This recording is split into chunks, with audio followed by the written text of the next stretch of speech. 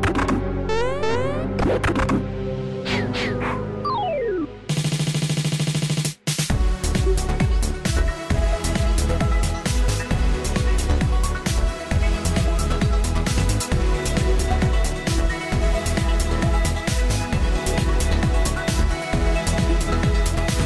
and welcome to the Switch RPG Podcast. I am one of your hosts, Gio, and I'm joined, as always, by Johnny. Johnny, how's it going?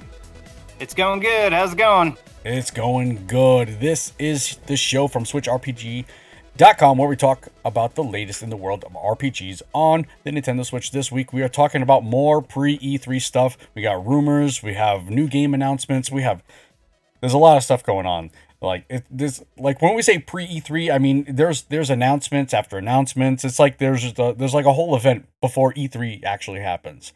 There's a lot of stuff going on. But first, the rumor sprites are in the air. They're flying. They're sprinkling their fairy dust. Their rumor dust all over the place. Yeah. There's a ton of things going on. But first, I want to talk about our Discord server. Don't forget to visit our Discord server at discord.switchrpg.com. Also, some of our other socials. You can visit us on Twitter at SwitchRPG as well as Facebook. I think it's SwitchRPG.com as well. And always, you can find me on the YouTube side of things. All right, so that's some quick housekeeping. Johnny, what you playing? What have I been playing? I've been actually. Last time we talked, I wasn't playing much. Now I'm playing a whole lot. Okay. So I've been working on Catherine for the Switch. It's the Catherine. full body edition. Uh-huh. It's that I guess novel-esque, visual novel slash puzzle, vertical puzzle block pushing game. Interesting stuff. I think the block pushing stuff, the gameplay mechanics are really, really good. I just think the execution in level design is sort of holding the design itself back. Because it's not coming across as being as intuitive as I would have liked or hoped. So there's that. There's also like this thing, whatever the thing may be. Either the floor below you is constantly sinking, or there's something chasing you, and that gives you a sense of like dread as you're going through the puzzle, because if you take too long to go through it, you're gonna end up falling and dying, and then you get a number of retries, but the redo stuff isn't super solid because it doesn't undo enough. It only undoes one movement, so you got to be a little vigilant on it. So it can be. It gets to the point where you have to sort of kill yourself in order to restart from a checkpoint in a level. Yep. So it's like the gameplay mechanics, as I said, for the puzzle stuff is good and interesting, but the execution, how they implemented it, especially in terms of level design, and I guess some of the sort of restrictions or losing mechanics of that, it could deserve some reworking. If they ever make a sequel, I'm certain they'll resolve those types of things. Yeah. But I want to say I thought I saw that they were making a sequel. I was kind of just trying to look that up, but it might have just been a rumor. But yeah.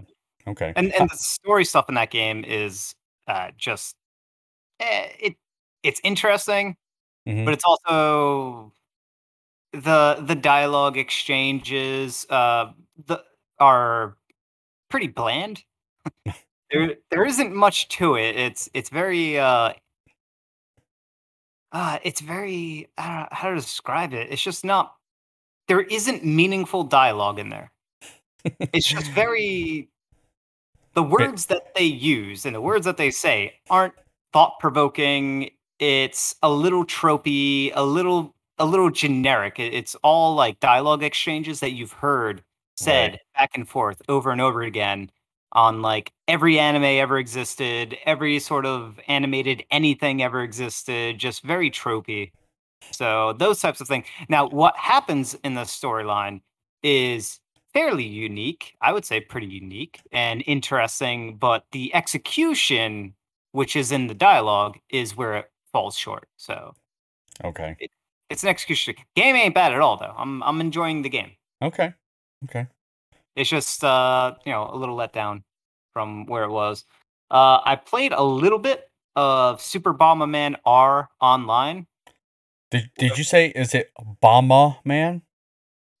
Bomber. Bomber. Bomber. Do you want me to fully pronounce Bomber? Yes, the Bombers. The Bomber Man. So this, what a surprise this announcement was and release, because it's Konami. Yeah, right. It's a Konami game, on a brand new Konami game on Switch and on other platforms, but like that came out of nowhere, and I'm a Bomberman fan. Yeah. So I was cautiously optimistic about this, and the R part is basically a royale, so it's you and 63 other Bombermen uh, that are all battling together, but not all at the same time. There's like the big world itself has multiple panels to it, and it's 4 per panel. Right. And then once you're the last one standing in that panel, you then move to another panel, and you're likely to be joined by other Bombermen into your panel, and things kind of like everyone focuses on getting closer and closer towards the center until there's one, a Bomberman 1 or Bomber 1 or something like that. Have you won yet? Nah, I just deleted the game. I played it a few rounds, and I was like, Meh. it's fine. It's meh. That's Yeah. what it is. It's meh. It's it's an execution thing. It's just it lacks polish, and it's a little buggy. And being able to there's a term for it. I don't know. What's the word? Parachute in, hop in, bootstrap, Bomb in, dive bomb. Dive in. I guess the whole process of clicking the button to join in the next match, to queue up and have that automate through so that you're in the match. So to go from yes, I want to join the match, to going through the lengthy things and steps and wait screens that you have to go through before you're finally in the match to bomb stuff. It's a little longer than what is expected, especially when you could end up losing sooner than what you waited to queue up. Right. So the gameplay, the actual gameplay can end up being shorter than queuing up to play the game. Right. I mean, is there a such thing? Because I'm familiar with the concept. Is there a such thing as like a quick match where maybe it's a smaller number of players at a time instead of the massive 64? If you're doing single player, sure. Yeah. Okay. So there's nothing, nothing like no 32, nothing like that. 16.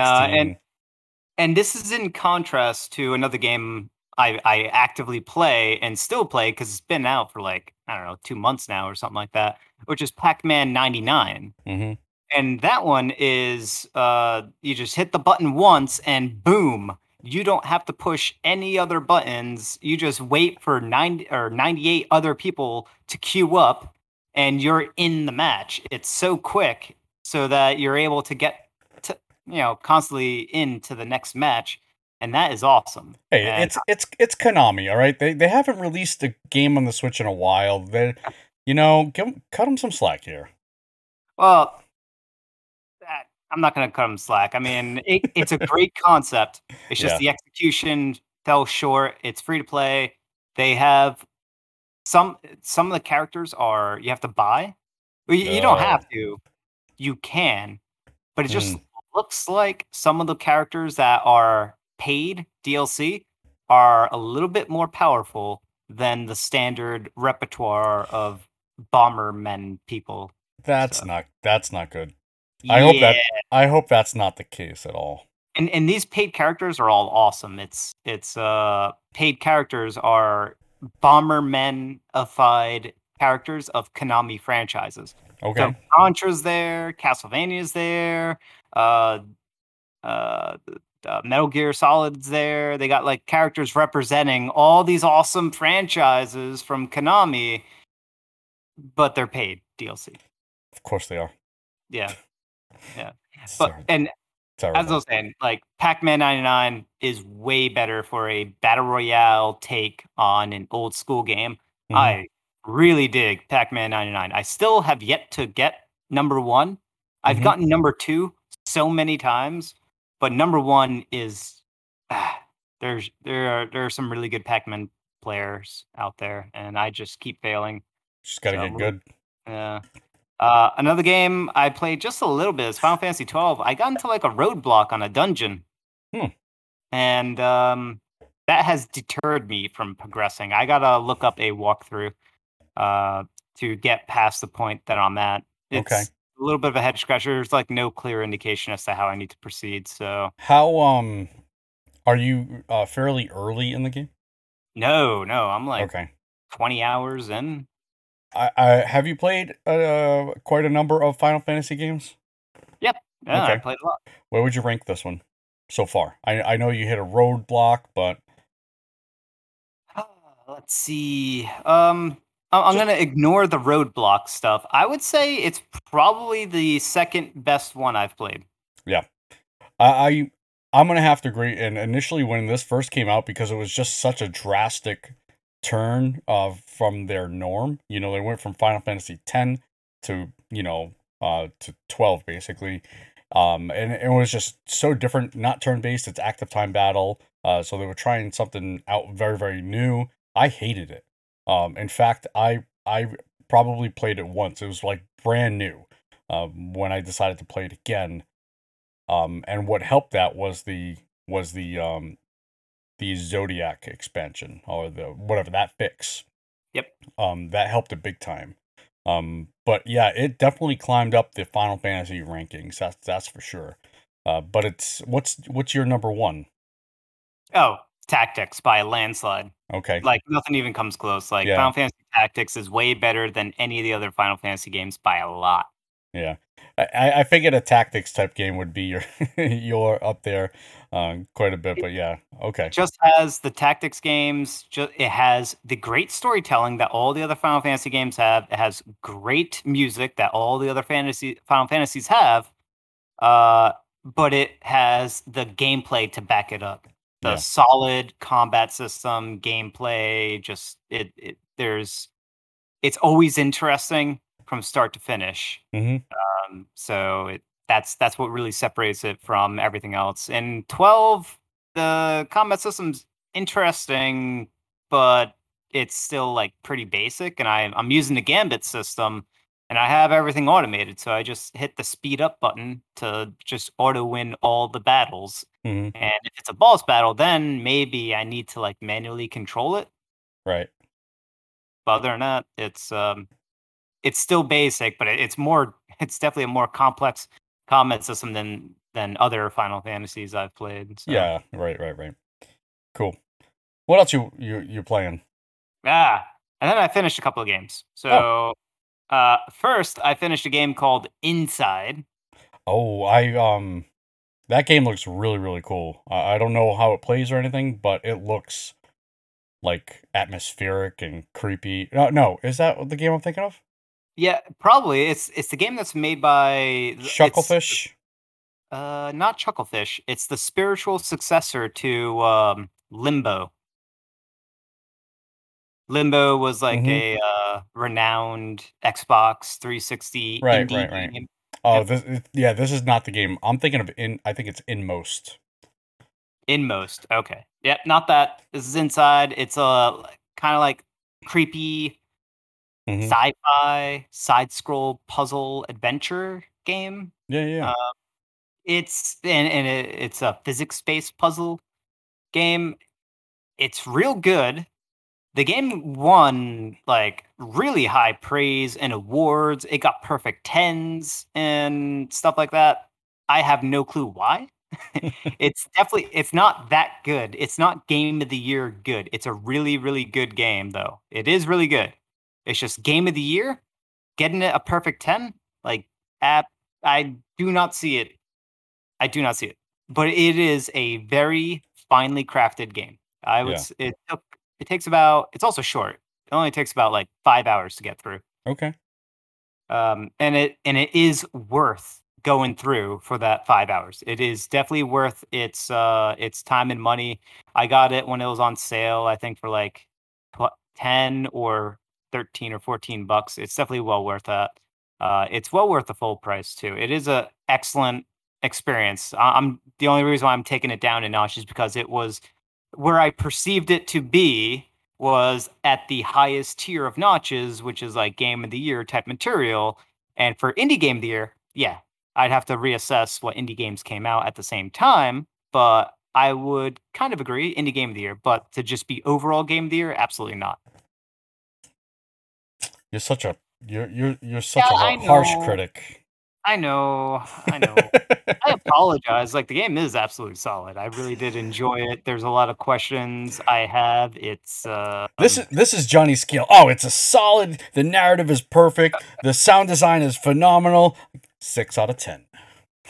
I would give that game probably a solid 9 out of 10. Just straight up 9 out of 10. That's pretty dang good. It is. It is a really good game. All right, and then the last game, which I played and beat in like 3 sittings. Wow. Is Rising Hell, which is very new. Yeah. Got the code, played it, did a little video record. Yep, on the YouTube. Yep. Yeah, and played a little more and ended up beating it. And it's a roguelike. It's kind of like Hades, except without story whatsoever. It's more arcadey, which I really like. The fact that it's very quick, easy, just go in. The sessions are pretty short, very arcadey. It's fast-paced combat as well, and you're always going up. Right. And you can never go back down if there are like platform. You know those platforms where you can jump up through? Mm-hmm. And sometimes if you like on that platform, you tap down, you go through it. You can't do This one doesn't have that. Yeah. So it just prevents you from going down. So you're always going up. And you're defeating enemies and you're combo chaining and you're collecting their, I forgot what it was called, like red gems or red shards or blood or something like that. Yeah, it's red. Something red. Yeah, something red. You're collecting that and then you're spending it at the end of every level. Or sometimes there's a merchant that randomly appears and you'll spend it to get boons. I forgot what the boons are called. Talents. They might be called talents or something like that. That give you 50% more damage when such and such happens. Stuff like that. And you just go through and there's, 4 to 6 levels per world or per stage or whatever. Or because you're going up this tower. And at the very top of the tower is the boss, and there's only 3 biomes to the tower. And at the end of every biome, there's a major archdemon that you're going to fight, and there's 4 archdemons in total. The 4th biome is just straight to the boss. There's no like levels in between. So It's really just 3 biomes, 3 like worlds, pieces of the tower or whatever. Floors. They're more than floors. And then a boss an archdemon at each one.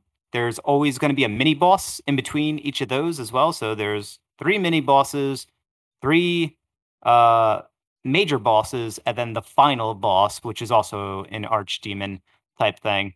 So you can go through the game and beat it in less than an hour. But that's not going to happen because you're going to fail a few times. But I didn't really fail all that often. I didn't even come close to unlocking everything because the long-term currency that you get as you're completing it is called Blight, and you use that to like unlock extra stuff, which is not necessary at all. It's nothing that makes your runs better.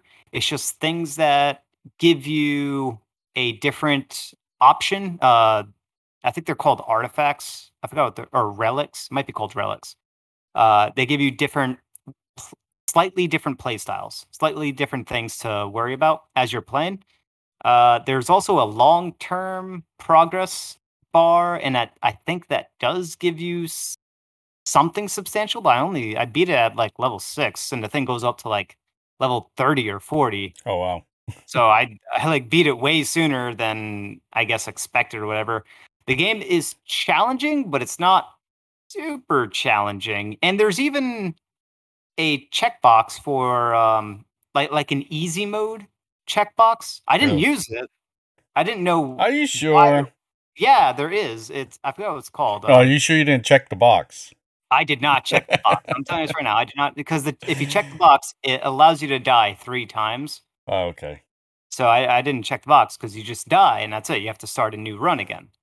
Um, and then when you beat the game, every time you beat it, there's this thing called agony, and you gain an agony level. And so you can play the game again at a higher agony level, and that adds extra difficulty things. It Okay. mixes it up so that way every time you're playing it, it doesn't change it up. So I Gotcha. beat it, and then I was like, oh, maybe I got a really good run. So I just started a new run immediately after beating it, and I Right. ended up beating it again. And I'm like, I just beat the game twice in a row. I think I'm done. So I got to because there's a demo available on the eShop. I played the demo, and there was a particular room that I was caught in, or floor or biome or whatever you want to call it, and the floor kept raising. It was like spikes, so you yeah, had you had to go up and go up rather quickly. But yeah, it's a very heavy metal soundtrack or very metal feeling. You know what I yeah. mean? The soundtrack's great. Love it. Yeah, yeah, yeah, The artwork's great too. yeah. Pixel art's pretty cool. Yeah. Um, Yeah. yeah, I beat it also on my first run on the demo, or I beat the demo fairly easy. How far does the demo get you? It gets you to the first boss pretty much. First boss. Okay. Yeah. So yeah, maybe doing those agony runs is kind of where the difficulty or the challenge is. That first run is just to really get a taste of the game, and then really the difficulty will spike up. I don't know. Eh, I don't know. not really. 'Cause I beat the second time at Agony 2, and then I unlocked Agony 3, and eh, it's eh, Yeah. I guess, I suppose. But then there's a long-term sort of bonuses that you can gain that you Oh, unlock, right? okay. Which I like I said, I beat it at like level 6 or whatever on the long-term progress bar, and every level gets you something. It unlocks something or gives you some sort of passive increase. So I think if you increase your agony, you're gonna also increase your level. So the difficulty increase versus the agony or the passives that you unlock will probably balance each other out Right. more or less. Plus, once you kind of figure out how to play each of the bosses, it didn't really change it up, so, Yeah. Yeah. Oh, okay. It's yeah, it's kind of uh, uh, disappointing, really. well, the game it was surprising when they were charging $10 for the game, right? Yep, it is. Yep, it is $10. Yep. So, for the price, I was wondering why it was just $10. I thought it might have been really short because of that price point, and it is really short. Yeah. But it is a very well executed, short, fun little roguelike romp. It's not excellent and going to get like major high praise or anything like that, but it is pretty well executed uh kind of throughout, right? Great art, great music. Hmm. The gameplays are relatively solid, very simple, Yeah. but it works. There wasn't any major bugs or glitchy things. There is some bugs and glitchy things, but there wasn't anything major that broke the game for me or anything like that. Hmm. So I would say it would be worth someone's time if they're into sort of heavy metal and arcadey roguelikes. There is something there. Yeah. Cool. So that's what I've been playing. What have you been playing? Oh my! I thought you'd never ask. Um, I did finish a game called Rise Eterna by Forever Entertainment. I think they're the publisher, and it's a pixel art game. It's very much reminiscent of the early Fire Emblem games, but not nearly complex or in depth as them. There were points in time where I was just hoping for things to happen, like more ranged characters in the party, and that never happened. The party selection is very there are a lot of them. Like you can have up to 6 in your party, and most of them, if not all of them, I think there was one ranged character, which is really kind of disappointing. And he was an archer, and I had gotten my archer so strong that I was killing enemies before they even reached my melee guys. So it became very easy mode once my archer was kind of in play or maxed out.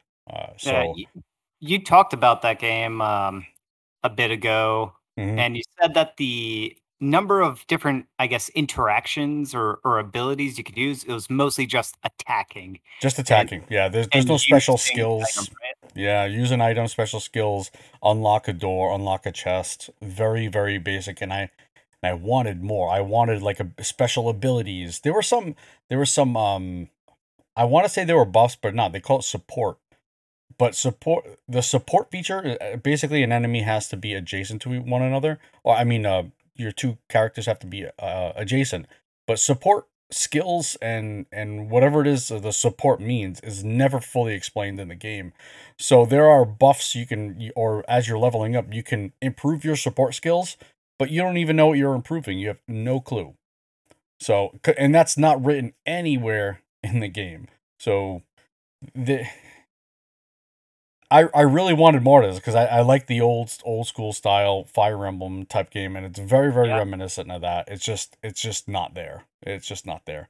It looks like it's a Fire Emblem meets a tactics game, but using it's like a tactics game, but using Fire Emblem the simple early Fire Emblem mechanics. Yeah, because you definitely don't have like a troop or a group of within a character like Fire Emblem does. It's just, they're solo players or solo characters.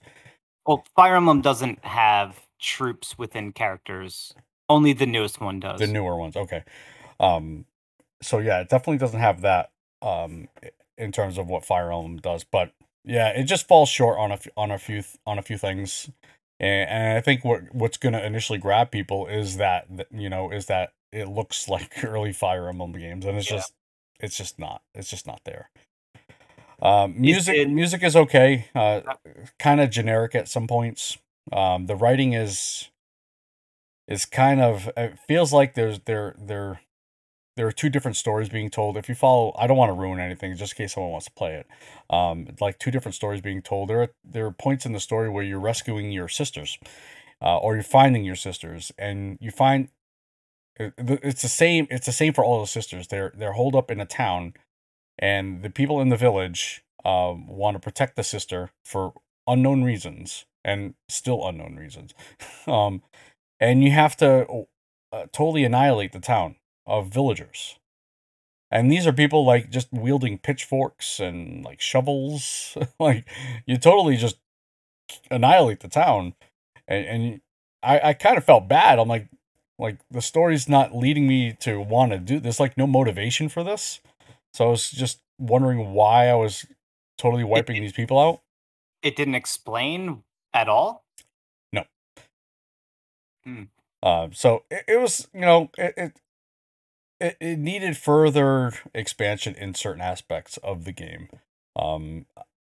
If you're a tactics really mega fan, but just the story is just, and you're not big on story, I don't know. I'd hold off on this one. It's just the gameplay itself is just okay. There are traps on, like, because you're set up on tiles, right? Just like the older Fire Emblems, and there are traps littered throughout. There's no way to detect these traps. You just run into them as you're walking. There's like no trap sensibilities or anything of that nature. There's no characters that have certain like higher trap sensing. So you run into these traps that will either make you bleed, they'll put poison on you. I think there's one other status condition, and these traps are just randomly everywhere. So you're just constantly running into them, having to hit yourself of these conditions. I don't know. I would personally, I would hold off. There's got to be better games out there for you to spend your money on. in my opinion. Oh man. So I finished that. Now I'm currently playing Luna, Sentinel of the Shards. It's kind of a top-down isometric Diablo-esque. It's got the the tiered loot kind of system. It's based off of a comic book, and I don't want to get it wrong, but somewhere in Latin America, I'm not entirely sure. But it's based off of that, and I'm about halfway through it. So I'm about 10 hours in, and it's not really, the story is very generic. Go here, go get that shard, go here, go get that shard, and that's very much in the beginning, so I'm not spoiling anything. So it's really kind of generic. It points you in the direction, you go to get it, go get the thing, go get the other thing, go get the other thing. And kill everything along the way. Yeah, enemies are really kind of sparse. They're very far apart. The enemy sensing, or like, you can basically just getting, if you're a ranged character, which I am in this one, it just so happens to work this way, that if you get an enemy basically on the outer rim of the screen and you're a ranged character, you can totally kill the enemy without them even ever knowing you're there. So the enemies just Wow. they just you need better recognition on that. So their detection or awareness. Yeah, it's really kind of poor. And then they, I not that this is a bad thing, because there's a lot of games that do it. Like, if you're in combat with an enemy and you just run far enough away where they just go right back to where they were. They do not heal. They don't regenerate their health. You go back to them, and their health is at the same level it was. Yeah. The skills are kind of, they need work. It kind of works in three different trees. So you have your melee skill tree, you have your ranged skill tree, and then you have your magic skill tree. I don't know. It does the kind of like the basic kind of stuff, increase critical hit, critical damage. At first, you need to unlock your skills, so you're unlocking skills at first with your X, B, all the different face buttons. That's generally how they're wanting you to play it, right? Or unlock your skill tree. So you're getting all these new skills, and then you're unlocking your multipliers and whatnot. Again, kind of typical RPG kind of stuff. So there's that aspect of it, but again, the frame rate is really. I'm not one. Again, if you've listened to me at all in this podcast, I am not a frame rate snob. I really am not. But there's something with this game. It almost looks like they're going in slow motion. But they're not. I don't know what it is. I feel like it's the frame rate, and it almost makes me nauseous at times. I think it's the combination of that and how close I am sitting to my screen, where it almost makes me motion sick.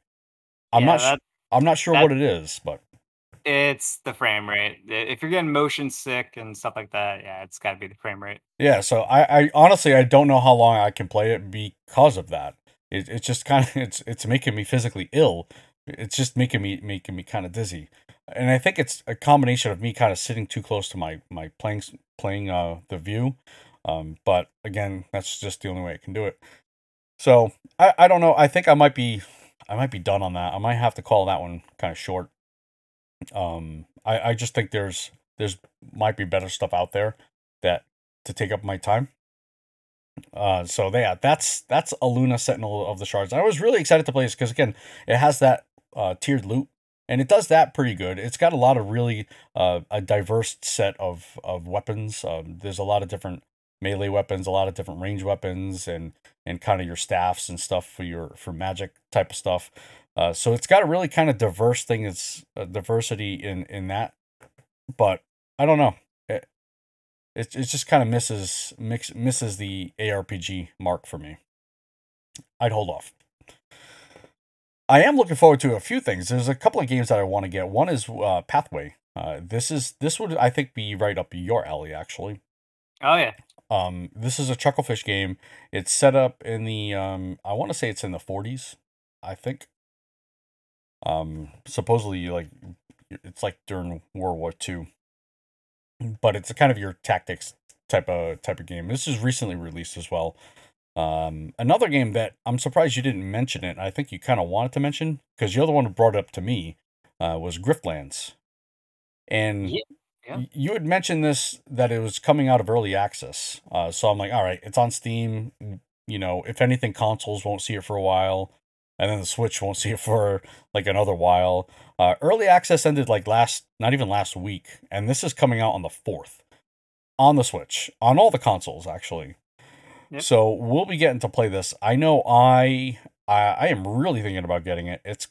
And I don't know if we went into detail as to what it is, but it's kind of like a deck building roguelike turn-based card battle game. And the artwork looks really, really cool. More than just that, though. Yeah. No, definitely more than just that. But I mean, at its core, right? It's your turn-based card battle, right? Am I wrong in that? Yes. I am wrong in that. No. You're right on that. It is those things.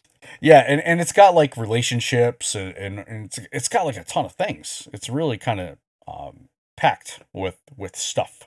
Yeah, I think one of the big takeaways is its dialogue system will create very different and meaningful consequences to your decisions. Mm-hmm.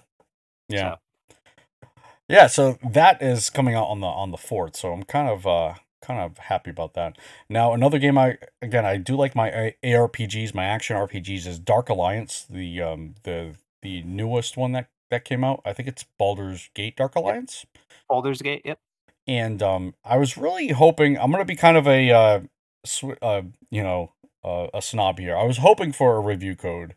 Because it is $30, and I'm just at the point right now where I'm like, I kind of don't want to be spending money right now, and I was hoping to get a review code, but they've been ignoring me for like a month. Like, I was in it to win it. I was with them from the very beginning, before the delay, after their delay, and they've ignored me. And I know I'm not the only one. They've not ignored, but I mean, I'm sure they're probably very busy. But I know I'm not the only one. It might have been held up because of the development issues that they had with the Switch version. Yeah. So I mean, but the game's out now. I mean, there's no excuse at this point. At this point, I could just buy it, and I may do that. But that is, those are kind of the 3 games I'm looking forward to maybe getting in the near future. But there's a lot going on. Let's get into the news. Holy cow. We've been in this for almost 40 minutes and we have not even gotten into the news section. Let's get into this quick. As we discussed, Griftlands exits early access on PC, releases on the PlayStation 4, Xbox One, and Nintendo Switch on June 4th. We've kind of just went over that. Metal Max Xeno Reborn is coming to the Nintendo Switch, next year in the West. Are you familiar with the Metal Max series? No, I'm not. I did look at it briefly, and I guess it's like a tank RPG. Yeah. Post-apocalyptic tank RPG type thing. Right. It's weird. It's got the JRPG tag on it, which is also weird. I don't know if it's turn-based or real-time combat. It looks like it is real-time, but again, I'm not very familiar with the Metal Max series. So yeah. I don't know.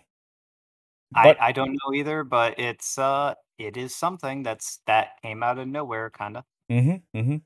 Next, then we have Ni no Kuni 2. This was finally confirmed. We had gone over a rumor that it was rated by the ESRB. It's now confirmed that it's coming out September 17th, and this is the Prince's Edition that is coming out. So it's including all the DLC and whatnot. So there are 2 different camps, right? Some prefer Ni no Kuni 1, some prefer Ni no Kuni 2. Some like the story in Ni no Kuni 1, some like the combat in Ni no Kuni 2. So if they could just blend those 2 aspects together and make a new Ni no Kuni 3, that'd be great. All right, Monster Hunter Rise version 3.0 update available now. New trailer for the Monster Hunter Stories also was revealed. They've been just... I mean, I feel like we can do an episode every single time and include Monster Hunter news. This game is just constantly getting update after update after update. What's new? We did go over what was coming in the version 3.0. Did we not last time? No, we didn't. I mean, it's a smaller package than what came out in the 2.0 update, but it's still pretty substantial. It's at least one new big monster, which was Valstrax. Mm-hmm. There's new takes on existing monsters, new Apex versions that are also available to combat. There's some new armor sets, some new weapon sets, skills to go along with it. The rampage weapons you can cosmetically change them up so that they look like something else. And there's new quests and galore across the board, all the different sort of variants of the questing, as well as a definitive ending quest, Right. or urgent. It might be a series of quests. I don't know because I haven't actually fired up the 3.0 update. But there is a definitive end, another credit roll to give resolution to that, and officially bookend the Monster Hunter Rise game, unless Unless. unless they also announced that there is a roadmap for future updates that are going to come out for Monster Hunter. Yeah, I think you'll probably see that just before Monster Hunter Stories comes out. Yep. I think that's you'll be seeing that closer to then, because these two, they're integrating them a little bit more. You got costumes from one, from each title, things of that nature. You got monsters coming in from each thing as well. So I think that's what they're waiting for. They're waiting for.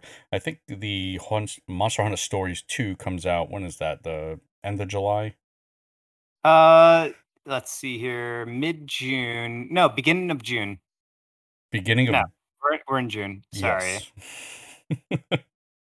Uh, July 9th. So beginning July of 9th. July, Yes. it's coming There out. we go. So yeah, I think maybe around the beginning of like July 1st or the end of this month, you'll start seeing a roadmap to whether it's 4.0 or whatever, if they're No, offering they released it. 4.0. No, the roadmap. Oh, they did. Yeah.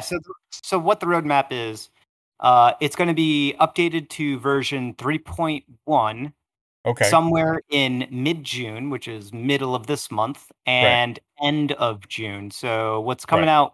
out mid this month is the layered armor from Monster Hunter Stories, um, and some for the end of June. There's some DLC content and events, but that's the big take is the 3.1 version update, which means it's not a 4.0, right? This is all of these updates are going to be smaller than what you would normally expect. Right. And So in July, mm-hmm. the end of July, there's going to be a 3.2 update, which is more DLC, the second version of the Capcom collaboration. So it's more crossover between more crossover between Monster Hunter Stories 2 and Monster Hunter Rise.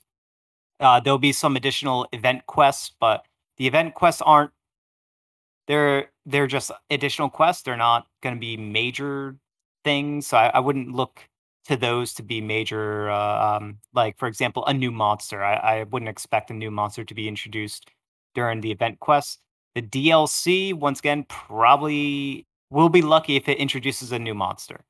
I doubt it will. So, and then at the end of August is version 3.3 update, which is essentially the final collab as far as we know. The Capcom Collab 3, some more DLC, and more event quests. So none of them mention any new monsters. None of them mention new gear or weapons or anything like that. So it's going to be mostly like event quests and probably like I don't know, cosmetic DLC type stuff. I think once Monster Hunter Stories 2 comes out, they'll add more to this roadmap. Maybe what I think they're doing now that the 3.0 update is done, they're either prepping for a substantial close to the end of year kind of like a reminder update before like the Game of the Year nominees and stuff like that get assessed. Mm-hmm. Some sort of like 4.0 update, perhaps in like October or November. Or they are just doing up to version 3.3, give or take. Maybe they'll do a 3.4 or something like that. But keeping each of these updates just a little minor. And then early next year, they drop the announcement of some Monster Hunter Rise Iceborne edition or whatever it is, What? Volcano Born. Oh, throw an Iceborne edition in there. Yeah, Fireborn. There we go. That's what I should say. Fireborn. All Monster right. Hunter Rise, Fireborn. It just works. It just works. Yeah. Like I said, we could talk Monster Hunter every single week. There's always something going on. All right, so next we have Hyrule Warriors Age of Calamity expansion pass bonus is the ancient armor and or sword. I can't really imagine, unless you're new coming into this, I can't imagine replaying this or even continuing to complete that map. There was just way too much. So I don't know. Maybe the new expansion or whatever it is they're doing will bring people back, but I don't know, man. So they do say what the wave 1 and wave 2 is over here. It just none of it looks exciting. No, Wave 1 available June 2021, so it's coming out very shortly. Expanded They'll roster. probably announce it at E3 Right. during the presentation. Yeah. Expanded roster, newly added weapons, new challenges in the Royal Ancient Lab, newly added challenging enemies.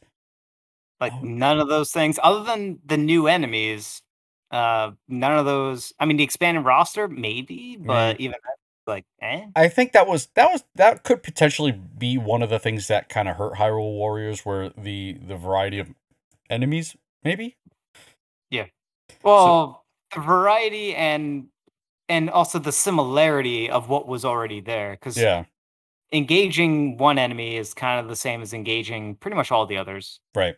So again, newly added challenging enemies. And then Wave 2, November 2021, new character vignettes, newly added stages, expanded roster, new battle skills for existing characters. Yeah. I mean, that's obviously a bigger add-on, but still, I don't know. This is great for players that are just going into it. This is excellent for them because they're going in at it and they have a lot of added content. Granted, they're paying a little more upfront for it because of the added cost of getting a DLC. But I don't think will this bring players back? I don't know. It's definitely not going to bring players back. I think it might sustain people who are still playing. Yep. Yeah, if you're in the process or maybe just about to get into it. Because this is not a free update, so it's not going to bring anyone back. If people tapped out of Hyrule Warriors, either they tapped out because they finished it and they were content and done, or they tapped out because it was they either finished it, didn't finish it because it kind of got, for me, it got monotonous. Yeah. Yeah, they'd obviously have to buy back into it, so. Yeah, the buy back in. Yeah, I don't know. I'm not sure about that. All right, next we have Ubisoft praises sales performance of Immortals Phoenix Rising on the Nintendo Switch. This is actually great news. I love seeing the sales numbers and then the Nintendo Switch version just kind of dominating that. I love seeing that. So Immortals Phoenix Rising, which launched on multiple platforms late last year, was met with favorable reactions from fans and critics alike. The new IP from Ubisoft provided players with a brand new world to traverse. For the most part, it provides an excellent experience on the Nintendo Switch. It seems, though, Ubisoft is particularly happy about its sales performance on the Nintendo's latest console, with Chief Financial Officer Frederick Duguet, maybe? Duguet. I don't know. Highlighting the Switch. Yeah, I'm not gonna. I don't want to butcher it anymore. Highlighting the Switch platform specifically in the latest financial call that happened last week. So yeah, the sales are now. I don't actually have the numbers. I would love to see the actual numbers. I might have to click some of these sources.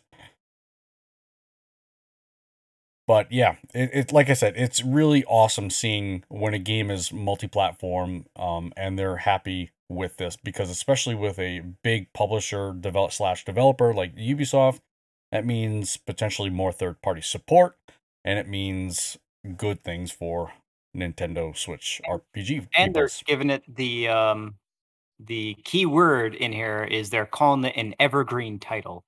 Yeah. Which is something that usually is only for Nintendo titles are evergreen. There's very few games just on any console that are evergreen like Nintendo titles. So the fact that they're calling it an evergreen is a very good sign. Now, what does the evergreen mean? It just keeps selling. So Oh, okay. normally the game's biggest sales in the first week or two of its release, and then the sales declines exponentially down. So it kind of just like nosedives and then it plateaus, very, very low plateau, and it might get and plateaus to a very almost flatlining where it'll get like maybe 100 sales on a weekly basis. And then every now and then, if there's some sort of like big sale or big promotion, marketing push or what have you, it might get a spike. But even the spike doesn't even come close to the initial first two Sure. weeks. The first 2 weeks are always monstrous. Yeah. However, if it's an evergreen, the fall and sort of that sharp decline isn't as sharp, and the sort of set level for it to plateau isn't set so low. And when it starts to dip up again and starts to get a steady incline of increasing sales, that's when you know you definitively have an evergreen, because not only has it plateaued at its bottom, it hit its bottom weeks earlier, Mm-hmm. it's now selling at a better rate than it did a week ago, 2 weeks ago, etc.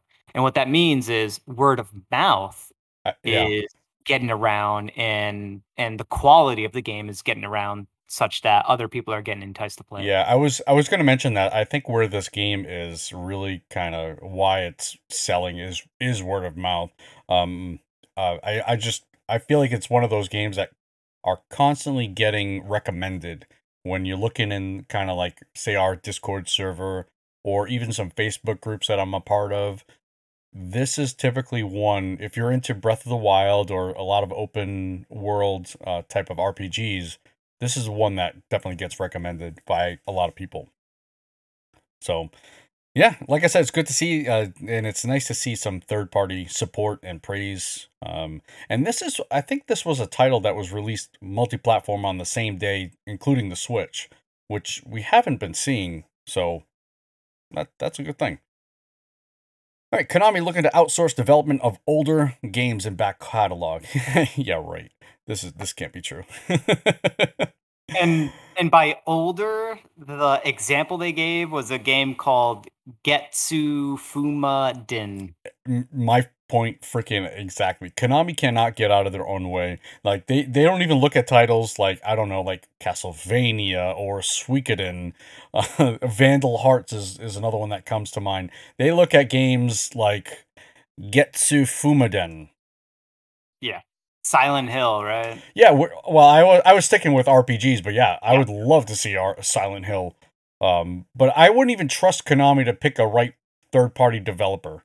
So you know what, Konami, just make your Super Bomberman R, whatever. Yeah. I'm just cross my fingers. If this means that Castlevania and Silent Hill and Suikoden, etc., if this means that like fans that have been chomping at the bit to make a license of to develop a licensed version of the game, Mm-hmm. like let the fans the fans will do a way better job than Konami ever will. So Sure. just Yeah. give it to them. Yeah. And I thought like with the popularity of the recent game that was on Kickstarter, Eiyuden Chronicles, which Yep. is kind of the spiritual successor of Suikoden. I thought with the success of that Konami would see that and potentially want to revive that series, and I don't think so. I have no faith in them. I don't think anyone does. Yeah. Anyway, moving on. Axiom Verge 2 has been delayed again. Release date now, Q3 2021. So potentially fall, I guess maybe July, September. So I guess there's a 25-minute documentary via IGN, so you can take a look at it there. I don't know if this is still being developed by one person. I Thomas Happ. Yeah, I met the dude. I talked with him, played his game. The game's excellent. Just absolutely excellent, the first one. So I'm totally looking forward to this sequel. I don't know if it's he certainly made enough money to hire people to take on for the second go at it. So we'll find out. I mean, it might be easily Googleable to find out if he's flying solo again. I can't imagine he is. Yeah, I would think he'd get some help here, but either way, it is being delayed. We did get some Pokemon news. Pokemon Brilliant Diamond and Shining Pearl for the Nintendo Switch coming the 19th of November. Okay. Seems pretty understandable, but we have Pokemon Legends Arceus coming 28th of January. That is really, really coming up quick. And that's happening. You don't think that's happening? You think it's going to be delayed? Yeah. Unless they surprise us at E3 coming up soon, or for some other event with updated presentation video of how the game is and runs. Yeah. Is not coming out at the beginning of January next year. No way. Or end of January. Yeah, typically Pokemon handles their own Pokemon Direct, so I think it's unlikely you'll see this in a Nintendo. I mean, you could, especially with E3 coming up, you could see it in Nintendo Direct, but typically it's Pokemon that handles this. And you're right, the last time we saw this, it did not look that good. I do remember reading somewhere, I don't remember where it was, it could have been on Twitter, I don't know where it was, that the footage they were using was on a very early build. And I think you mentioned it, if it's on a very early build and it looks ugly, don't show it. Yeah. And they did. They just said, you know what, send it. And they did. It did not look the greatest. And, I think the concept is there. I'm digging the concept of Pokemon because I really like the fact that they're thinking outside of the box. It's not there. Well, it's kind of your open. It feels like it's an open world game. It's not your, I don't know. Is it? Like, they didn't really show much. It felt like an open world game. I think your imagination's running wild. I guess you're right. They needed to show more. It could be open world. Okay. It seems like it might be, but we don't really know. There could be, for all we know, there could be some very frustrating invisible walls in those areas. Sure. Yep. You're right. I guess time will tell. We'll have to wait and see. Yeah. But hopefully it looks better. Yeah. But coming out January, or the release date or planned release date is January 28th, and that did surprise a lot of people. Yeah. Especially because you mentioned it, the way it looked. Yeah. This is a big deal because we have two remakes of two major Pokemon games coming out for the holidays this year. This is Diamond and Pearl, right? These are not minuscule Pokemon games, and these are remakes. They're getting spruced up graphics. I might be using the term remake a little bit too strongly, but it definitely looks better in a what was it, like the Hey, Let's Go Pikachu? Yeah. Right? Yep. It's getting like that kind of level of graphical fidelity to it. So that's a big thing, right? To bring those Pokemon games to consoles is a big deal. And then just what, 2 months later, a little bit more than 2 months later, we're gonna get a major Pokemon game. The proximity of those two just doesn't make sense. I think they're gonna push Pokemon Legends to the next holiday, the holiday season of 2022. Wow. That's like far, far away. It is far, far away, but I think they need to. Yeah. And I hope they do, unless they show footage otherwise. Yeah, we'll have to see. Unless they do it beginning of their quarter, maybe it'll be March, a March title. we'll have to wait and see. All right, next we have Atelier Ryza and Atelier Ryza 2 free costumes are now available. So you will have to download those in a special DLC. I think they're on the eShop. They're free. I don't know what they look like, but it's celebrating its 1 million shipped units type of thing. So it's a free update with that. The one costume's called the White Lily of Summer, and the other one's called High Summer Formal. I see it. Yep, I'm watching them right now. Yep. I'm actually gonna retweet them because I totally missed this. Yeah, it's a nice, happy little free update for celebrating a major milestone, right? A major milestone on a game that no one would expect them to sell this much. Try finding a physical copy of the original Atelier Ryza. It's near impossible. It's very, very expensive right now. All right, Rumorland. Ooh. Former Shin Megami Tensei staff to reveal a new title on the 10th of June. So coming up in just over a week. And this is, what are they calling it? Let me just pull this up here. A group of former Shin Megami Tensei and Megami Tensei developers and music staff have gotten together to create a brand new title, which they are set to unveil on June 10th. The team says that this new school RPG was teased in the latest edition of Japanese gaming magazine weekly Famitsu, which is available now. Gematsu reports that the publisher, developer, and platforms were not announced. So we'll be getting something in just over a week. This is not a rumor. Something is happening. Something is happening. They got is the quotes signifying that new school RPG means it's a school RPG, kind of like Persona? I'm thinking. Or does the quotes with new school mean it's like it's a new take on RPG? I think it's new. I'm hoping it means that because typically aren't they turn based? So I think when they say new school, they mean a different form of combat. So it could potentially be an action combat oriented game. I don't think so. I think this is going to be a school RPG. Oh. Kind of like Persona. Okay. I think it's going to be something like that. Also, what was that mech game I played from Vanillaware that I really, really like? Really good. 13 Sentinels? 13 Sentinels. So that would fall under the realm of school. Not school RPG, not entirely, because you're not really doing any school gameplay mechanics there, but okay. Well, time will tell. That will be on June 10th. All right, another rumor: Genshin Impact delay due to Switch apparently not being able to handle their game. Nintendo Switch owners are still waiting to find out when the entertaining free-to-play action JRPG Genshin Impact will arrive on the system. It's available right now on PlayStation, iOS, Android, and PC, though the Switch version is missing in action.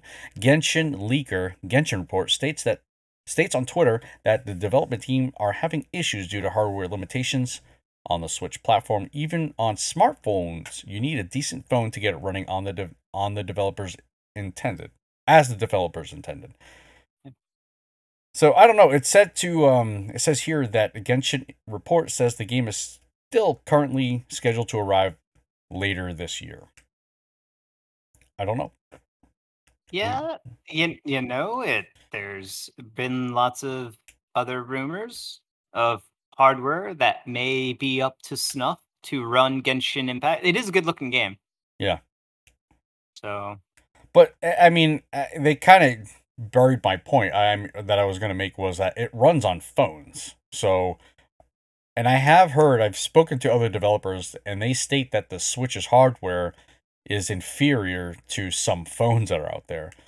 So this kind of does make some sense to me. Kind of. Not by a large degree. I mean, you got to also remember, phones are typically 3 times or 4 times the price of a Switch. Yeah. So, I wouldn't doubt that some phones are running better than the Switch, but I think the big thing is they're probably waiting. They probably heard, a year ago or 2 years ago, whatever, that there is going to be an inevitable Super Switch Pro, whatever version, a souped up Switch. Mm-hmm. And because of that, they just decided to wait for that release instead of trying to uh, Force w- something out there and have it yeah, run poorly, and exactly. yeah, they don't want that bad PR, and I don't blame them. But yeah, and I've done an interview with Jason over at oh shoot, I can't remember the developer's name for Genshin Impact, and I reached out to try and get a follow-up interview, and he just said that they have nothing new to add. So unfortunately, that is kind of where we're at with that. We're just waiting. So maybe after E3 we'll have some answers, and I'm actually hoping that this will be one of their this will be something in the E3 presentation. But all right, what else do we have? Bloodstained Ritual of the Night might be getting a sequel, according to some documents. You seem happy about this. Oh yeah, super happy. All right, Digital Bros, the parent company of 505 Games, today listed a corporate overview presentation going over the publisher's recent fiscal year. In a slide discussing Bloodstained Ritual of the Night, the presentation originally mentioned a second version in development. The presentation has since been updated to remove the mention of second version. So yeah, it's basically a slide, Bloodstained Ritual of the Night, latest creation of Koji Igarashi, the former series producer of the Castlevania franchise, worldwide, and kind of it's a bulleted list, so it's got a high Metacritic score average, more than 1 million copies sold, expected lifetime revenue at 30 million, and second version in development. So Yeah, I they've mean, they've since removed it, but I yeah. can't imagine it having all that big of a development budget. Mm-hmm. It was very successful on Kickstarter. It, I mean, as you just read, right? It sold over 1 million units. It's more than we were just praising Atelier Ryza, and it took 2 games for it to sell over 1 million. And Bloodstain Ritual Night itself sold over 1 million. Yeah. Like a sequel to this game is a no-brainer. Everyone wants it. Bloodstain was fantastic. Igarashi is back, and he wants to make more games because that guy owns an awesome hat and lots of whips. So I will say though that they need to find a better porting studio, whomever did it for the Switch, if they are going to do that, because the initial Switch launch was absolutely terrible. So yeah, please, should I put that in their bulleted list? Can I add to their list? they'll get it right. All right, I hope so. They'll do it right. I really hope so. All right, let's see some Dragon Quest news. There was kind of a Dragon Quest presentation. A lot of stuff was announced there, but we're gonna highlight a couple of things. First being Dragon Quest 12, kind of got the Metroid Prime 4 treatment. if you Kinda. if you know what I mean. Basically, they actually I'm sorry, they actually gave a little bit more information than Metroid Prime 4. So this is on RPGFan.com.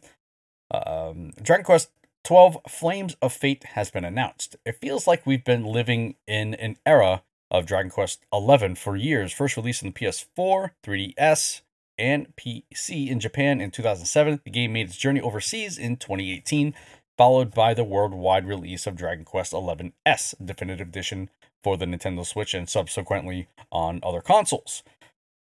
You said 2007. What you meant to say was 2017. 2017.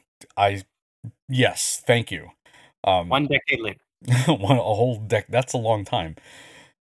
So yeah, basically what happened was they throughout the Dragon Quest presentation, this was this their last thing? I think it might have been.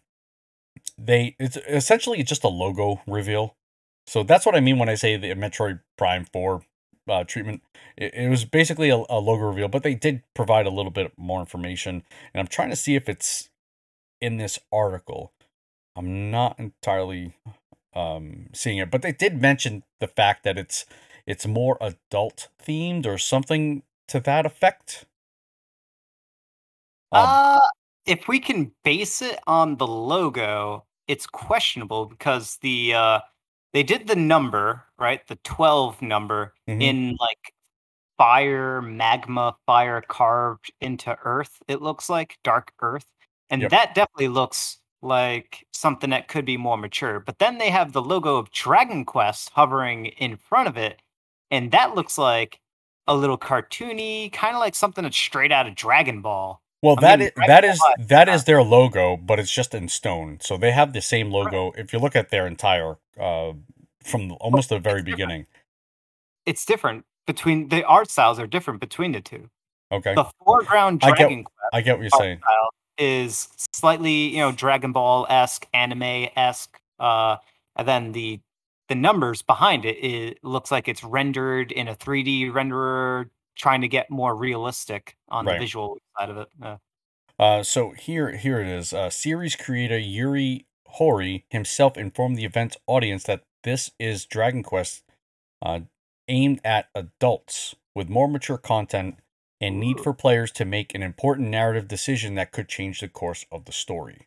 What? So I'm not sure. It's in that same article that I have linked here. So this is basically a little bit of change for them. So I don't know if that's in terms of art style. I would think so. But again, definitely in some of the decisions you're making in here. This game is very far away. I don't think we're even close to seeing gameplay at this point. But those words have me excited. Yeah. Dragon Quest series trademark command-based battle system will be going through major changes, Horii added. So even the battle system is going to get tweaked here. Oh, no way. No way. There's no way they're going to change Dragon Quest. I don't believe it. That's what he said. I don't believe it. They said it, not me. The game that never changes, and they're claiming they're going to change it. No way. I don't believe it. Well, this is insane. If they do that, that's a big deal. That's beyond a big deal. Oh, it is a very big deal. They're making it for adults, and they're changing the battle system. Well, that is like blow your mind. That doesn't happen in Dragon Quest. Right, but if you watch the presentation, there were a lot of games geared towards a younger audience there. So yeah, I think they have them covered. But again, this is definitely a change from what they normally do. So one good change, big change, Dragon Quest III HD 2D remake announced with a planned worldwide release. So this is not just going to the the West or East, then coming to the West. It's none of that. This is everybody's getting it at the same time. Everybody gets their piece of the pie. During today's Dragon Quest 35th anniversary special live stream, Square Enix announced a surprising new Dragon Quest III remake, aptly titled Dragon Quest III HD 2D Remake. As detailed in the title itself, this upcoming reimagining appears to utilize the same engine art style as Octopath Traveler and the upcoming Project Triangle Strategy. What a name. I love it.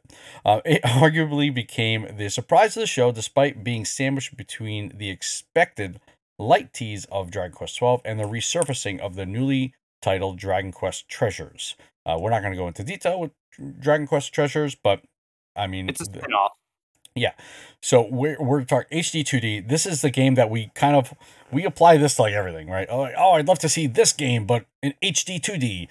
So yeah, they're going in it to win it with here. They kind of own that trademark. Is that what it's called? HD 2D. So they can pretty much do it. They can call it. They coined it that term. Yeah. Yeah, but I mean, you have other games doing it at this point. It's just caught on that graphical art style. Those are all Square games. So yeah. I mean, and like I said, we seem to pin that on every remake. Like, oh, I want to see Final Fantasy VI, but in this art style. Of course, why wouldn't we, right? So during the stream, Dragon Quest boss Yuji Horii made joking, candid comments about possible re-release of Dragon Quest 1 and 2 in a similar style, but those have not been actually announced. So there are plans of them redoing this in the same style for Dragon Quest 1 and 2. And again, this is a worldwide release, so everybody going to be getting this. Yeah, and this is a this is a full blown remake Yeah. because this is not. They say here, right? Dragon Quest III was released on the NES back in 1988. Oh man, don't you wish you could go back in time? No, No. no, not Okay. not during those times for an RPG. Oh no. And just just by remaking it, especially in this engine, which takes two, yeah, there's a lot of 2D sprites here and there, but it's in a 3D world. That is a big change. This is going to be a substantial remake Yeah. and overhaul of the game. I'm hoping they also touch up the gameplay. I think they obviously have to, but it's Dragon Quest, and I'm gonna hold my breath and then release it because yeah, don't hold your breath. Dragon Quest. But I mean, what they were showing looks really really good. So I think it'll be fine. It looks beautiful. It looks very cool. All right. So yeah, Dragon Quest 3. Right. Now we're gonna get into a little bit of hardware stuff. I think we're gonna be seeing stuff coming out very soon with information on this. Maybe even actually seeing this in not in stores, but on the storefronts. Bloomberg reports upgraded Switch model announcement imminent. Console launching September/October 2021. That is coming up really, really fast. And that's what really surprised me because, especially with all the chip shortages and all that stuff, for them to keep up with stuff like this, I don't know. I don't know. As a big gaming industry event approaches, we're just talking about E3, Bloomberg is reporting that the news of an upgraded Nintendo Switch console is about to drop. The publication is stating, thanks to sources familiar with the matter, Nintendo will be assembling the new model as early as July. And the improved console is set to hit shelves between September and October of this year. Interestingly, it is also mentioned that the new Switch Pro is set to supersede the current original model at some point, and we can expect the Switch we know to be eventually phased out, which I guess kind of makes sense. They wouldn't want the old ones kind of just sitting around for no reason. But yeah, we've gone over this with a lot of different rumors, OLED screens, 4K capabilities, not rendering, but, output 4K, that sort of stuff. I just, honestly, OLED is nice. I'm not a handheld player, so it doesn't really affect me. 4K, I do play in my screen. Again, 4K is nice. I just want it 1080, okay? Give me a solid frame rate, 1080, no problems, running smooth. I'm happy. If they can do that, I think they got themselves a customer here. But OLED, again, nice feature. Definitely nice feature. That's not what's going to sell me. I got a bigger screen, slightly bigger screen. Yeah, right? Slightly bigger screen. But again, I'm not a handheld player.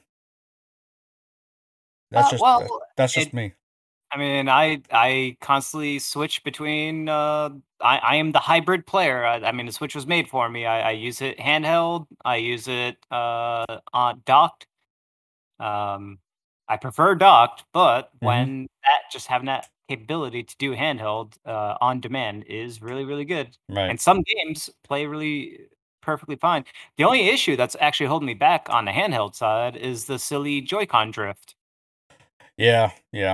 That's a problem, isn't it? It is a problem. Yes, it is.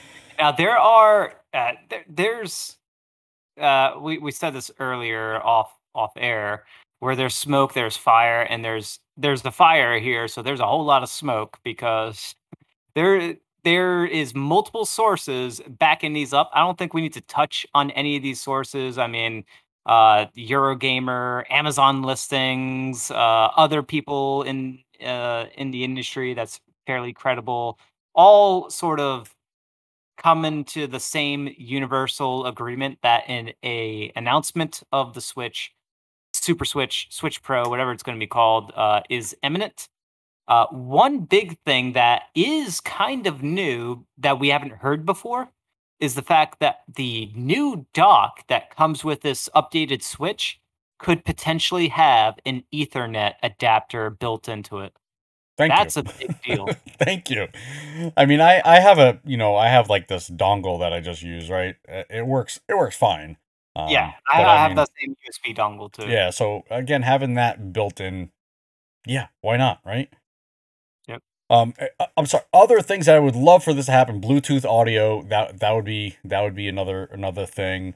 That would be kind of great. I would probably play a little bit more handheld if it had Bluetooth. That way, I could just have a headset on and play. But yeah, or chat even. Wireless chat. That would be awesome.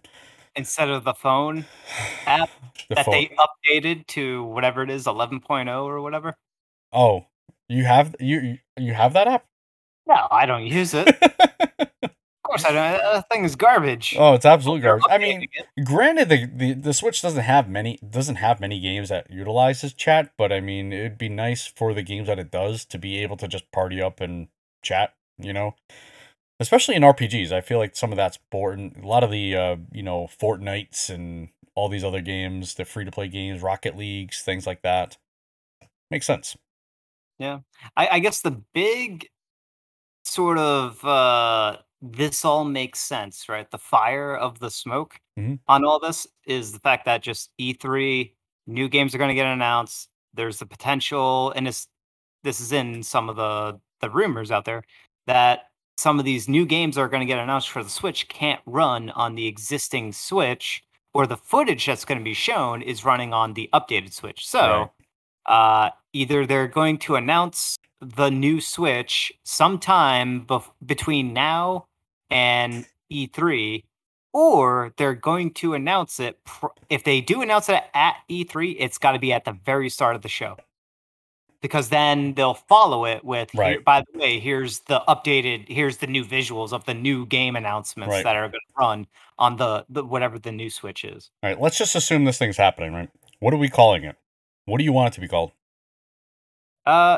New. I think the new thing is what they're going to do, because they've used it so many times before across multiple consoles, right? They used it for the DS, the 3DS, and the Switch is pretty handheld to me, so they might use it again for the Switch. Man, that Super Switch really kind of just makes me reminisce and reminds me of the best console Nintendo's ever made, the Super Nintendo.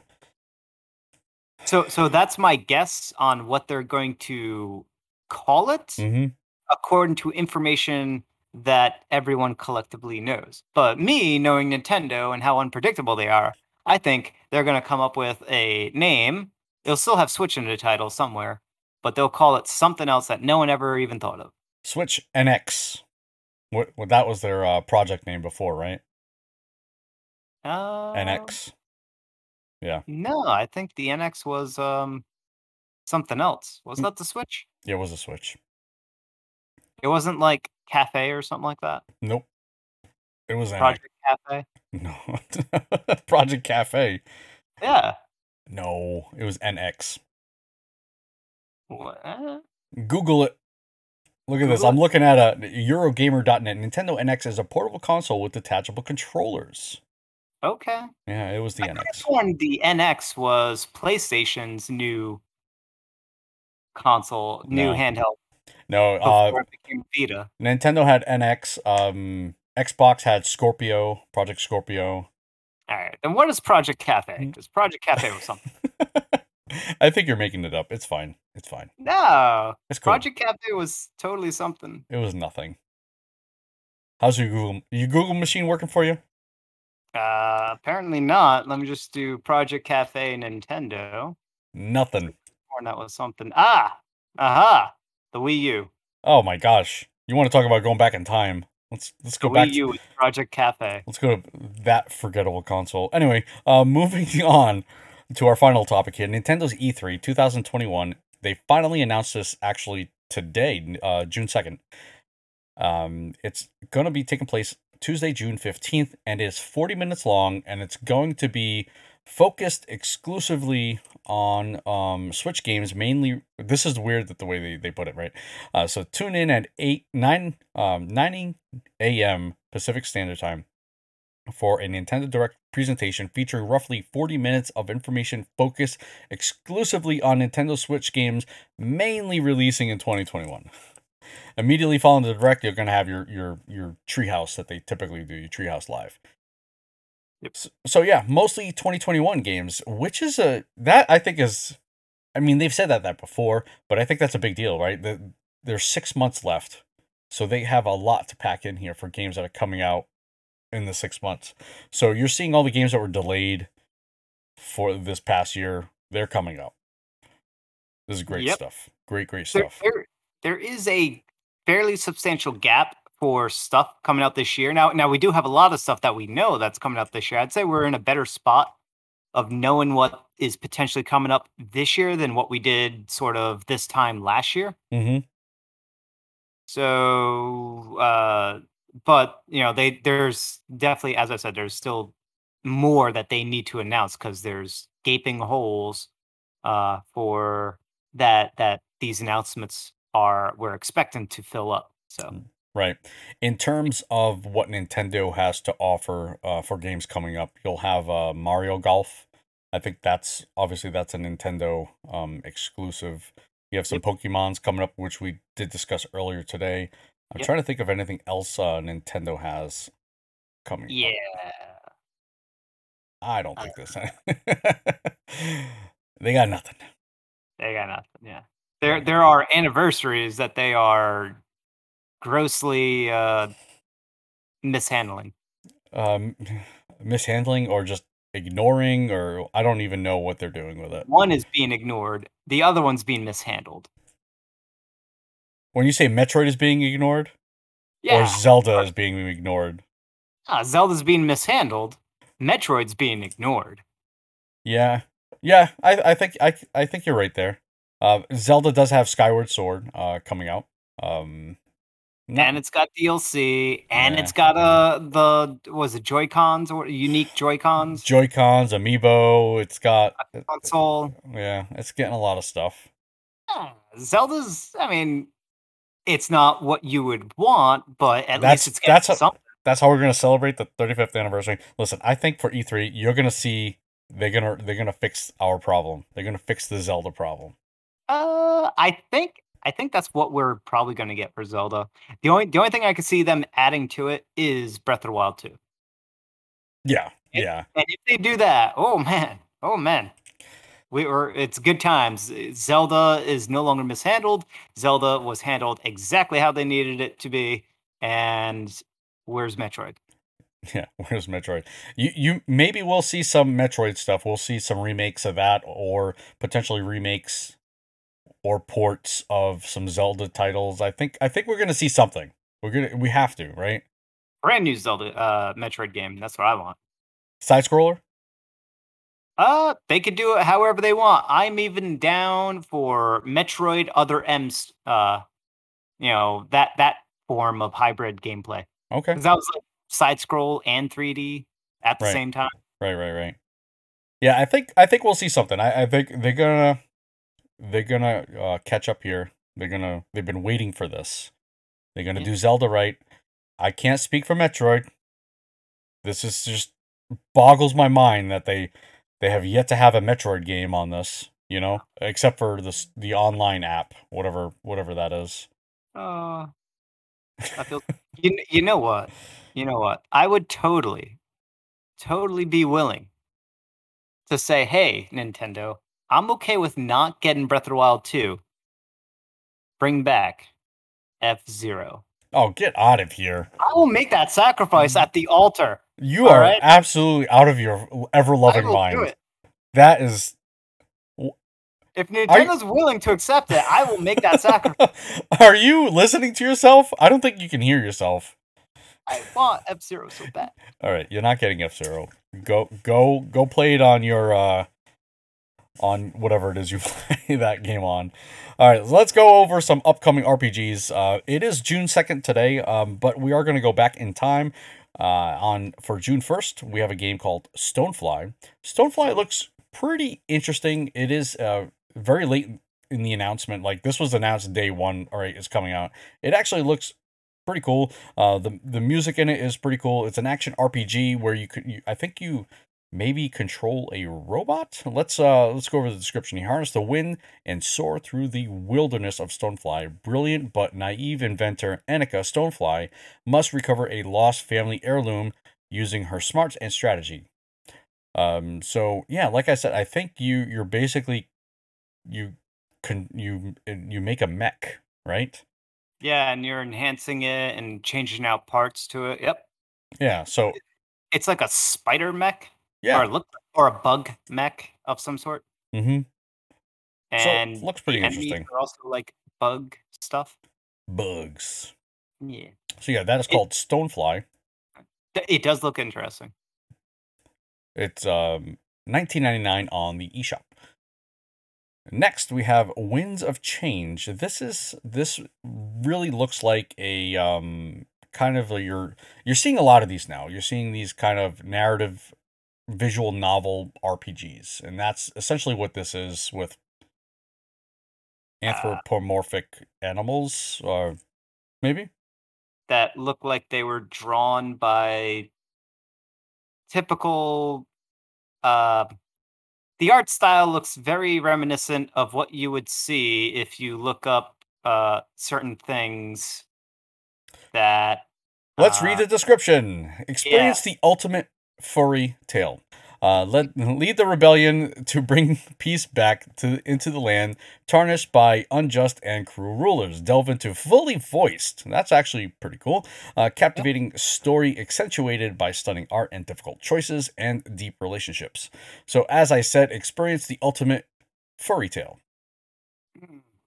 Mm-hmm. So that is the word that he was trying to make up in his mind.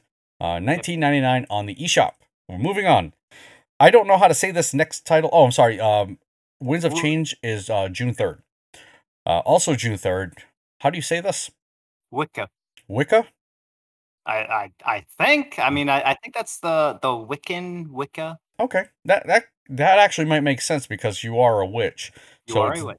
Wicce is the way you spell it. Enter the town of death to save the dear daughter. A witch named Wicca was living with her daughter in a house standing in the deep forest. One day, her daughter went on an errand but did not come back even after the sun set on the horizon. So Wicca headed to town to look for her daughter.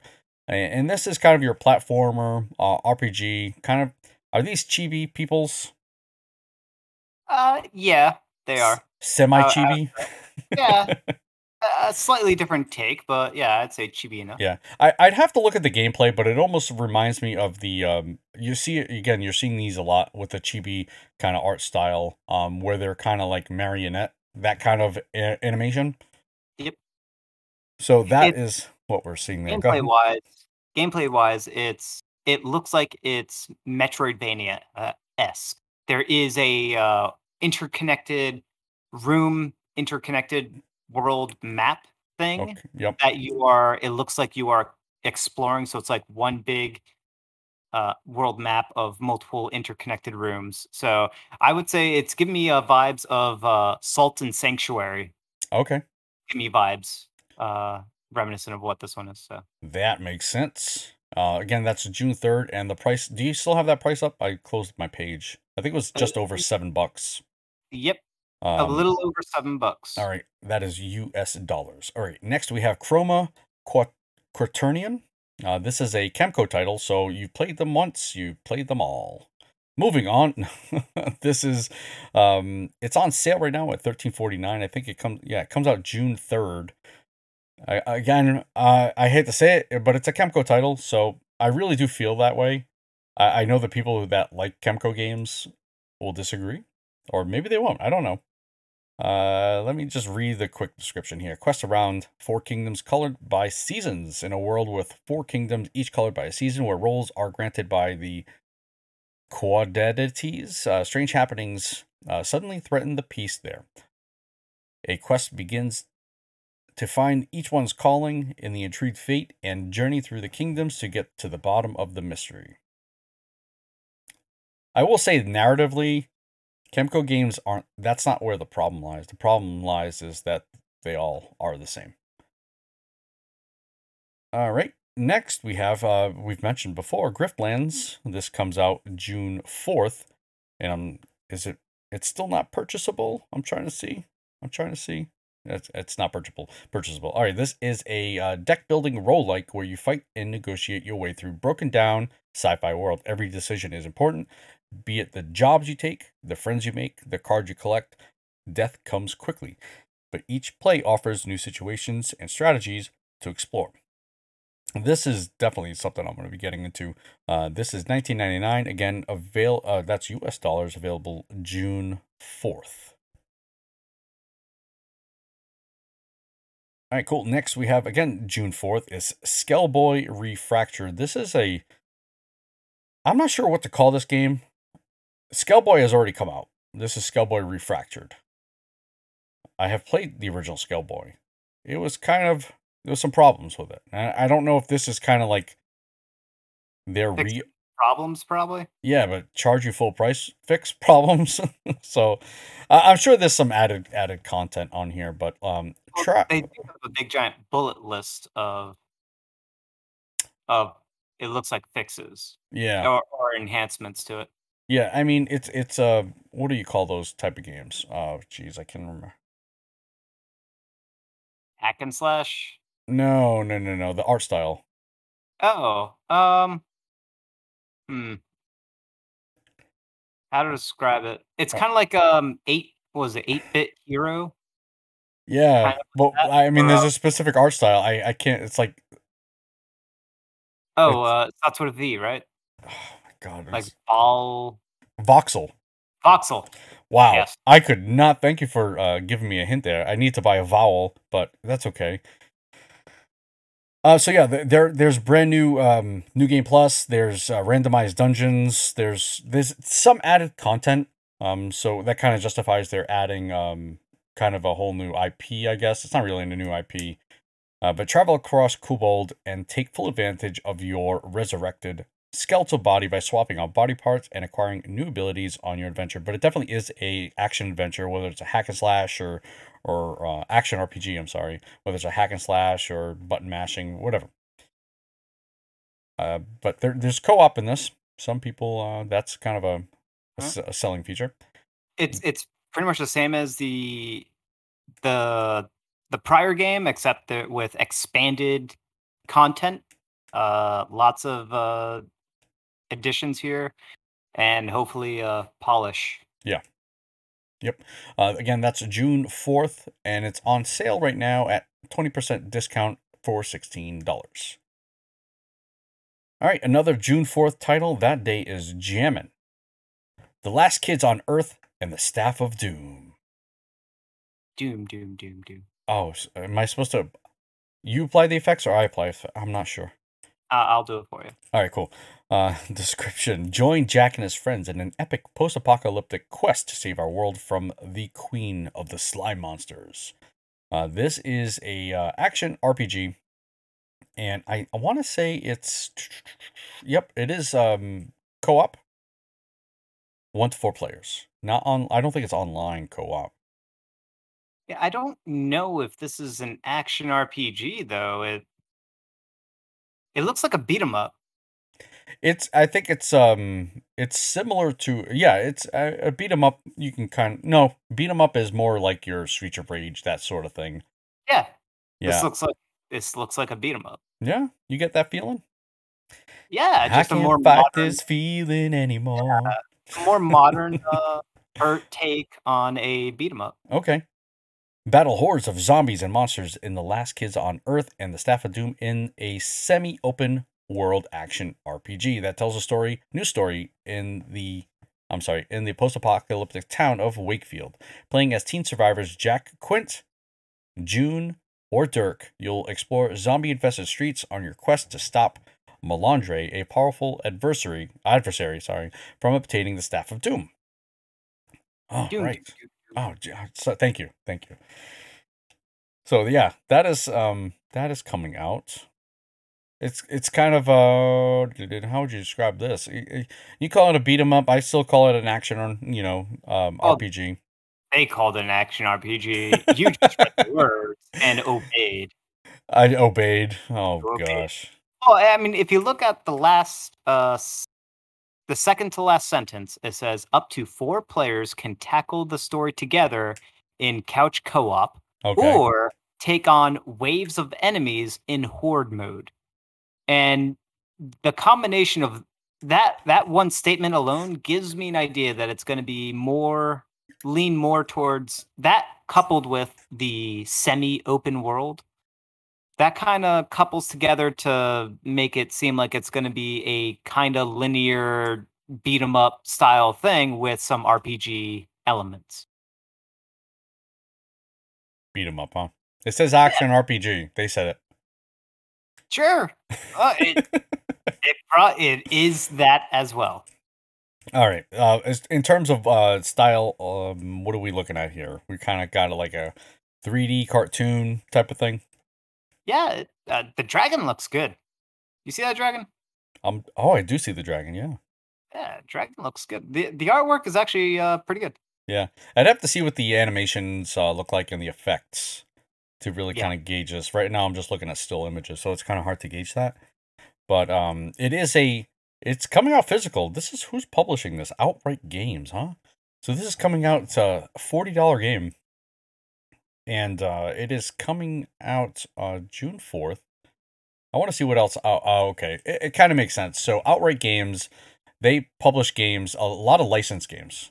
So Paw Patrol, Adventure Time, Transformers, DreamWorks games, Jumanji, Ice Age, Ben 10, so Hotel Transylvania. So they do a lot of these licensed games, and it kind of has this Last Kids on Earth kind of has that feeling. I don't know if this is an actual already this might even already be a show.